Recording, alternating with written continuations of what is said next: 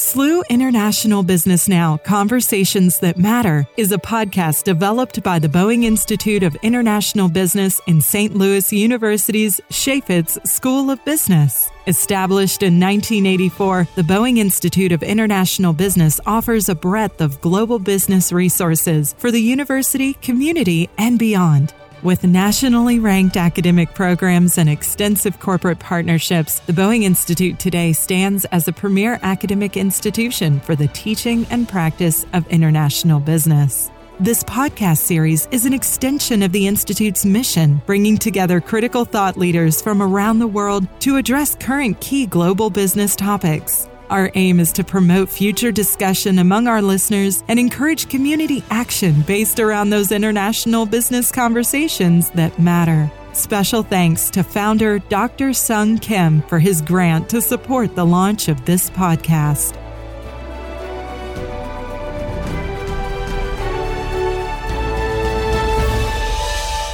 Welcome to this new episode podcast from St. Louis University's Boeing Institute of International Business. I'm your host, Patricio Duran, Assistant Professor of International Business, bringing you conversations that matter. We honor to have Enterprise Holdings Inc. as a sponsor today. Enterprise Holdings Inc. is a leading provider of mobility solutions, owning and operating the Enterprise Rent-A-Car, National Car Rental, and Alamo Rent-A-Car brands through its integrated global network of independent regional subsidiaries.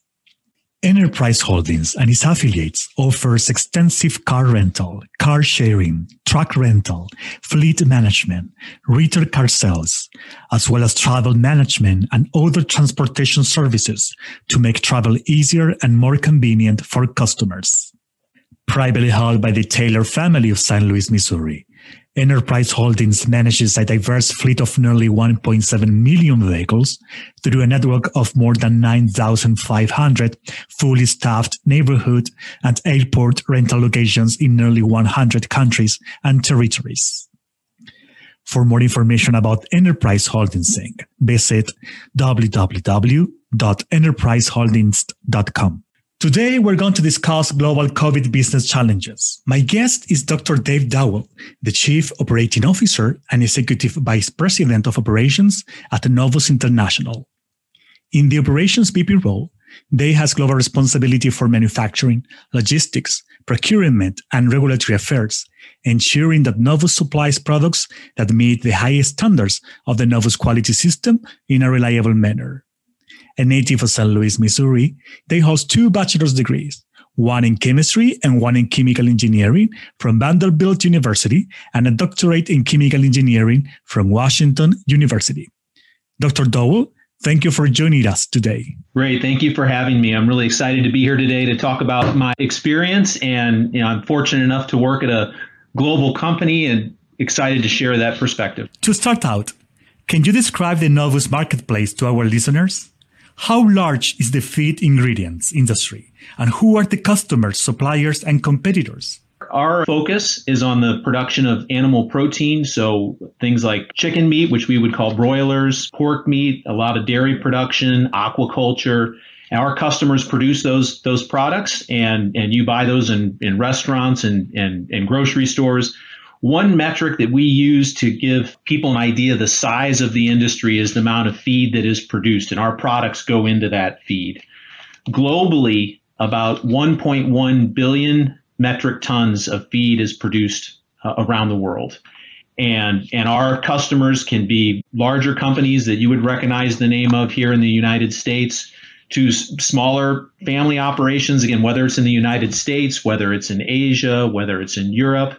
And really the type of protein produced around the world varies dramatically. So I would not assume that the protein production you see around the world is similar to the United States. The U.S. prefers a lot of chicken meat as an example. India consumes a lot of dairy products. In fact, about 90% of the protein production over there is dairy, just as an example. And in China, pork meat is the preferred animal protein. So it really varies around the world in terms of the type of protein produced, but that's what our market looks like. And the focus, that Novus has is on sustainably producing this type of the protein for our customers and producing that in a sustainable manner that allows them to maintain their financial, environmental sustainability as examples. And we interact with them very strongly on developing scientific solutions for their problems. Let's chat about COVID-19. Dave, can you take us back to early 2020? Novus has sales and manufacturing in China. How did the pandemic emerge for the company? What did you do to begin to tackle this monumental challenge? I often think back to early 2020. What we knew at that point in time was very different than what we know now. But let me set a little foundation for this discussion, which I think is important in terms of how we responded. And this will carry throughout the rest of the conversation that we have. So Novus has done a great job in the past of developing what we call crisis management team. We abbreviate it CMT. And it's intentionally done within the organization to address any type of unforeseen event that may impact the business in a negative way. Obviously, a pandemic is one example, but you've likely seen on the news in the recent past a cyber attacks on companies, and really could be far-ranging in terms of the type of event that the CMT team would address. But it's an intentional development of a team with a team leader, and in this case, I'm the team leader with regional and functional leads. So we clearly define accountabilities for each team member, what part they play in the team, what information they need to bring to the team, and what actions they need to take in terms of responding to whatever crisis we have. We also have a crisis communication team. We call that the CCT. It's internal communication and external communication. And we've been trained. We go through simulations. So once a year, we go through mock crisis reviews and then walk through a scenario or a crisis and then review how we responded to it. What could we do better? What did we do good? And we have multiple people that can fulfill these roles. For example, in early 2020, unlike today, I could have been on a plane flying to Europe and unavailable. So we have multiple people that can fulfill all these roles. But in early 2020, when we first saw this emerging, I was identified as the lead of the team. And really our initial focus was on gathering information. And the focus, as you said, was China. We do have a manufacturing facility in Shanghai. And so our focus initially was very regional. And so I was not leading that effort. It was a regional lead in China leading the effort. And our focus is really maintained throughout the pandemic in really three main areas: employee safety, supply chain security, and interfacing with our customer. And so much like we've seen, around the world when the pandemic first was hitting China, we identified employees that could work from home and those that could not work from home. And there were some hybrid employees that needed some access to some facilities, whether it was the office or manufacturing plant or lab, but not 40 hours a week. And so it's not very original, but we called Group 1 the employees that had to be on site somewhere. Group 2 were the hybrid employees, and Group 3 were the 100% can work from home employees. And so our focus was, okay, for Groups 1, based on what we know about COVID-19, what do we need to do in the workplace to keep them safe? And back at that time, you may remember 3 big things were masking. At the time, it wasn't clear if it could spread through surfaces. So there was a tremendous amount of focus on sterilizing surfaces and continually throughout the workday. And then, of course, social distancing as well. And so really keeping employees separated, segregated from each other was important. Masks, a lot of personal protective equipment at that time, gloves. If you remember, there was a run on gloves and masks back in early 2020, and this was a global event, not just in the U.S. So getting our procurement team focused on getting those supplies to our manufacturing site in China was a focus for us for sure. And then educating our employees on how to work in this new environment. So there was that change management component as well. So that was really the focus in the Group 1 and Group 2 where they had to interface. Group 3, we quickly had to pivot towards, do these employees have suitable conditions at some location outside of work to work? So typically home. So do they have a suitable internet connection? Do they have a suitable space that they can work in? And much like later occurred in the U.S., you had families that had multiple people working from home. So it wasn't just our employee team member that had to work from home. You might have two people working from home, and as we know, school children learning from home, and it was not always the case that every employee had a suitable home environment to work from. But our focus was on internet connectivity, the right IT equipment, the right workspace at home. In some cases, if that wasn't available, we were able to bring people back into the office. So an office that used to hold 30 people might have 2 people in it because those 2 people did not have a suitable, work from home environment. And that's sustained up until now and up until this point in time. So people were highly engaged, highly energized, and really wanting to overcome the situation that we found ourselves in. And engagement was very high. At the same time, there was a lot of personal anxiety, right? With people, our knowledge at that point was lower than it is today. I think that the key for us in that time period was a high level of communication with managers as well as peers. And then we also started corporate communication meetings, which were virtual, but every employee in the company was invited. It was held at a time globally that everybody could attend, which invariably is very early in the U.S., midday in Europe, and later in the afternoon or evening in Asia. Generally led by our CEO, Dan Mayer, with participation from many people, myself, but as well as employees of all levels, explaining what they're doing, how they're working, and challenges and how they've overcome, as well as news about the organization that you might normally get at the office, but now you're not at the office. So how do you get it? And that's why we had these meetings. Dave, how you sell when the customer says, "Don't visit me"? We were also saying that to our suppliers. So on one hand, we were getting that answer from our customers. On the other hand, we were giving that same comment to our suppliers. So I think an important context setting piece of information that would be helpful in answering that question to understand is, especially let's just take the U.S. as an example. In the March, April, May, June time period, everybody was focused on their production, safety of their employees, and their supply chain. So the best information, or the best thing we could do for our customers at that point in time, was explain to them what actions we were taking to secure our supply chain to them, and how we were securing that so that they would get their materials. Luckily, we're in a business where we don't have to meet with customers face to face to supply our product.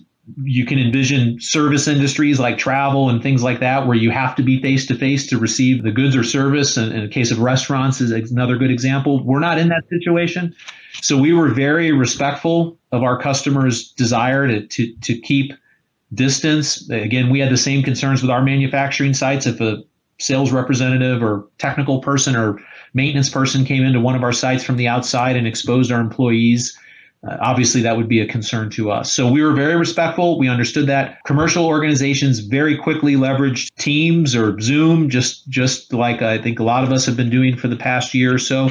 And that worked very well. So in terms of the day-to-day relationships and understanding their needs, our supply, that worked extremely well. 2020 was not the time for us and our customers to explore new solutions, right? So I would say there was not a high appetite for our customers to explore new technologies or new solutions. It was very much keeping their operations producing, keeping our supply chains full. Now we are getting back into that mode, and earlier this calendar year, earlier in 2021, again, depending on the location, China was absolutely the first country that opened up back to face-to-face meetings. We saw late last fall in calendar year 20, face-to-face meetings, conferences, and things like that. Here in the United States, we're moving back in that direction. Thailand, we've actually loosened up earlier, and then the pandemic got worse, so we've tightened back up. The same has occurred in India in terms of initially being able to have some contact with customers, but then the numbers escalated again, so we pulled back.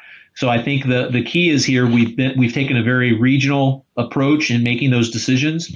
So we have regional leads that make the decision on whether or not we visit customers in that region. So for example, I don't make that decision. We have commercial leads in Latin America They understand our EH&S or policies and the level of concern we have about our employees and customers. They make the call in the region in terms of us seeing customers. As we look forward, what have you learned from this experience, both internally and externally?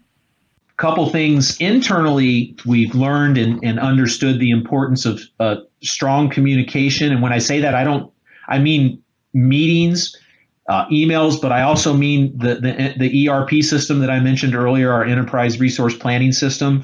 We have one system. And when I say one system, this is our financial system. This is our inventory management system. This is our sales system where we track orders. And so any employee can go in from their home, log in and get the most accurate information. We call it one source of truth. There's one source of truth in the organization, which makes working remotely very possible, right? Make it very possible. So a logistics employee in Thailand, as an example, has the ability to see what's going on with logistics in the U.S. and how we're exporting material from the U.S. to Thailand, when it's going to arrive, when they can count on it being there, things like that. Internally, I think that communication component, is very strong. The flexibility component that I mentioned, but also the employee engagement component that I mentioned, right? So making sure that we continue to engage our employees, whether it's as managers or as a leadership team. I mentioned the global communication meetings. On the supply chain side, our single points of failure or our weaknesses on the supply chain, right? That has certainly been something that's been highlighted. We really have not had any significant problems because we were able to mitigate those, but we had never thoroughly planned for a global pandemic and what would we do if that occurred. Certainly what we see, and we see it in our own supply chain as we're setting it up, but also connected supply chains to us, to our customer supply chains or our supplier supply chains, is a stronger regional focus, right? And whether it's regionally having inventory or regionally having manufacturing capability, is understanding that what happens in one region of the world 2 years ago, you might not have thought of the impact of what it could have 2 years ago. Today, you understand it very clearly. So you may design your supply chain differently. We're taking those considerations into account for sure. Externally, the key things that we've learned in that regard, again, is related to communication with our customers and suppliers, and also leveraging those relationships through a virtual environment that we haven't had to do before. So we've talked about, when I say we, internally and externally, but we've talked about one of the reasons I believe we were able to work so effectively from home is I knew many of the people I was working with virtually by working with them in person for many years. And I also had the benefit of traveling throughout Novus around the world and developing relationships around the world with Novus. When you have a relationship with somebody and you understand their body language and you understand their tone of voice and you understand how they respond to different situations, and you know that from your in-person contact, you can pick that up easier in a virtual setting. It's harder if you've never met anybody in person and worked with them in person to work with them virtually. So we really leveraged internally and externally these relationships that we had built over the years, and I think that's one reason we have been successful in that environment. That's not an environment that I think can maintain indefinitely. As we have new employees enter the organization, as we have new customers enter, our supply chain, as we have new suppliers enter our supply chain, I still think that in-person relationship and understanding is very important, and that is eroding over time. It was the strongest it was ever going to be in March of 2020, and it's maintained or slightly eroded since then. So I think that those are important things to take into account. And then the last one to me, I think, was really the importance of flexibility and understanding the importance of flexibility with my peers, with my outside contacts, and everybody. In the midst of working from home, it was a very stressful time. Personally, you don't always know what's going on behind the screen with people, and so making sure that you maintain that flexibility, I think, is important. Is Novus also changing its approach to suppliers, customers, and even government agencies? You believe you are better prepared today for the future challenge? Yeah, so I yes is the answer to your question. I believe there are still things we can do to improve, and we will continue to improve. As I believe, we're not complete with this pandemic. We've not exited it completely, so we still have a ways to go. Let's talk about our suppliers, our own supply chain, our customers, and then government agencies. So in terms of our suppliers, we often have dual sourced or triple sourced, raw materials for our manufacturing sites for what we call supply chain redundancy and competitiveness. That has taken a whole new level of urgency with us, given that we've not seen this challenge at one location in our global supply chain. We've seen this challenge in every location in our global supply chain, right? With not just North America, South America, Asia, we've seen it, Europe, we've seen it. And so strictly from a supply chain redundancy perspective, that will be something that we continue to improve on. We're in very good shape, but we need to get to that near 100% mark.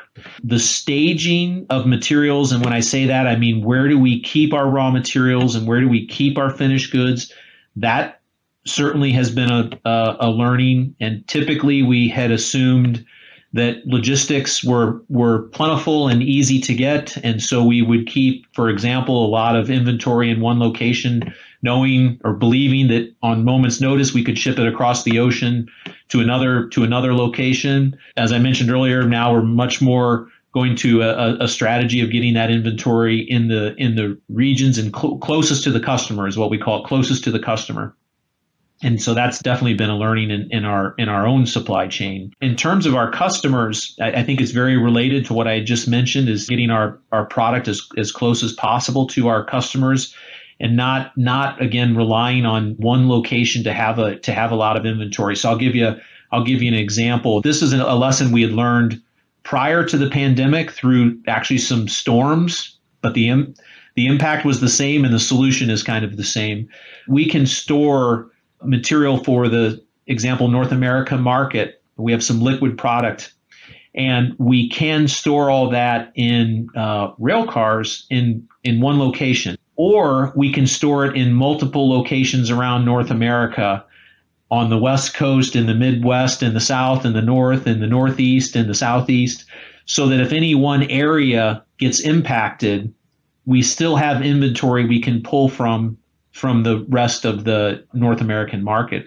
Or worse, if we had all of our materials stored in, let's say, Southeast U.S. and a hurricane came in and flooded rails getting out of that rail yard, then all of our inventory for North America would be tied up in that one rail yard. Diversity of inventory and getting our inventory well positioned in multiple locations so that one event doesn't impact our regional or global inventory. On the regulatory side, so we had a government agency side. So our products in any country have various levels of approval that need to occur before it can be used in diets. Often in the past, they're called dossiers, were submitted in person. So you'd go to an office and you'd submit it, or you'd submit it to somebody who worked in an office. So maybe you would electronically submit it to somebody who worked in an office.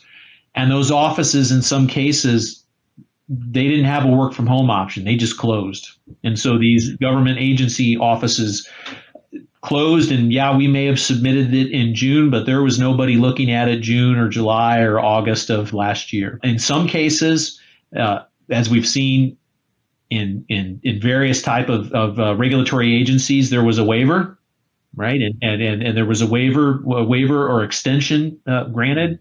In other cases, that did not occur. And so we would leverage relationships we had with those agencies to explain the urgency of the situation. In many cases, that was successful. But again, getting back to my point about developing relationships with people and understanding their situation, their contact information, being able to be transparent about our situation and the urgency associated with it. And so ensuring that we continue to have strong relationships with those regulatory agencies or government agencies around the world. One of the key points that I mentioned is it's crucial to understand not everywhere in the world works like the U.S., and especially in the case of a crisis. And so I very quickly in one day moved to a work from home environment and essentially had everything I needed in terms of access to information, in terms of access to technology, peers, customers, suppliers. Not everybody in the world has that luxury by a long shot. So in the case of the agencies that I mentioned, some of them just shut down. Again, it's important to not wait to the last minute, prepare ahead as much as you can to mitigate any of these types of situations, get as many contacts as you possibly can and understand their limitations. They may not have the same kind of access to technology and information that we have. Dave, it has been my privilege to talk with you today, and thank you for a most informative conversation. You have any closing comments for our listeners? I guess my only comment or a couple comments would be as follow. First, thank you for having me. I really appreciate the opportunity to share these experiences. I personally learn a lot from hearing other people's experiences and taking parts of that and applying it to myself instead of having to learn it from scratch. So I really appreciate this opportunity and enjoyed it. I think one thing that I did not mention, I mentioned several things in the discussion today, is we learned that it's impossible almost to predict the future. I've gone back and looked at emails from the past, whether it's March of 2020 or June, and things we were thinking were going to happen did not happen, and we were completely off base. I remember when we left the office on March 16th, I said to one of my colleagues, I said, I'll probably see you in a couple weeks, see you in a couple weeks. And then we laughed. We said, oh, no, maybe next year. And here it is 17 months later, and I still haven't seen him face to face. I talked to him over the phone. So it's impossible to predict the future. So really the key, I think, is to plan for scenarios. And you have scenario A, scenario B, scenario C, scenario D, whether it's on a customer level, supply chain level, where's the pandemic going to grow and not grow? How are governments going to respond to the pandemic? We've seen governments respond very differently to the pandemic, as an example, how employees will respond to the pandemic. So just plan scenarios, prepare for those scenarios, and then as those unfold, you can explore those and push those further. But trying to predict the future, if anything, 2020 taught us that's impossible, and it seems to continue to be the case in 2021. Thank you very much, Dave. Great. Thank you. In the next episode, we will continue exploring COVID-19 business challenges with Meritz. Please join us. This is your host, Patricio Duran, having conversations that matter. Thank you for tuning in to the SLU International Business Now Conversations That Matter podcast. We invite you to subscribe to this podcast series so you don't miss any future episodes. To learn more about the Executive Master of International Business program, please visit biib.slu.edu. Again, that's biib.slu.edu. Currently, we are accepting applications for the fall 2021 semester.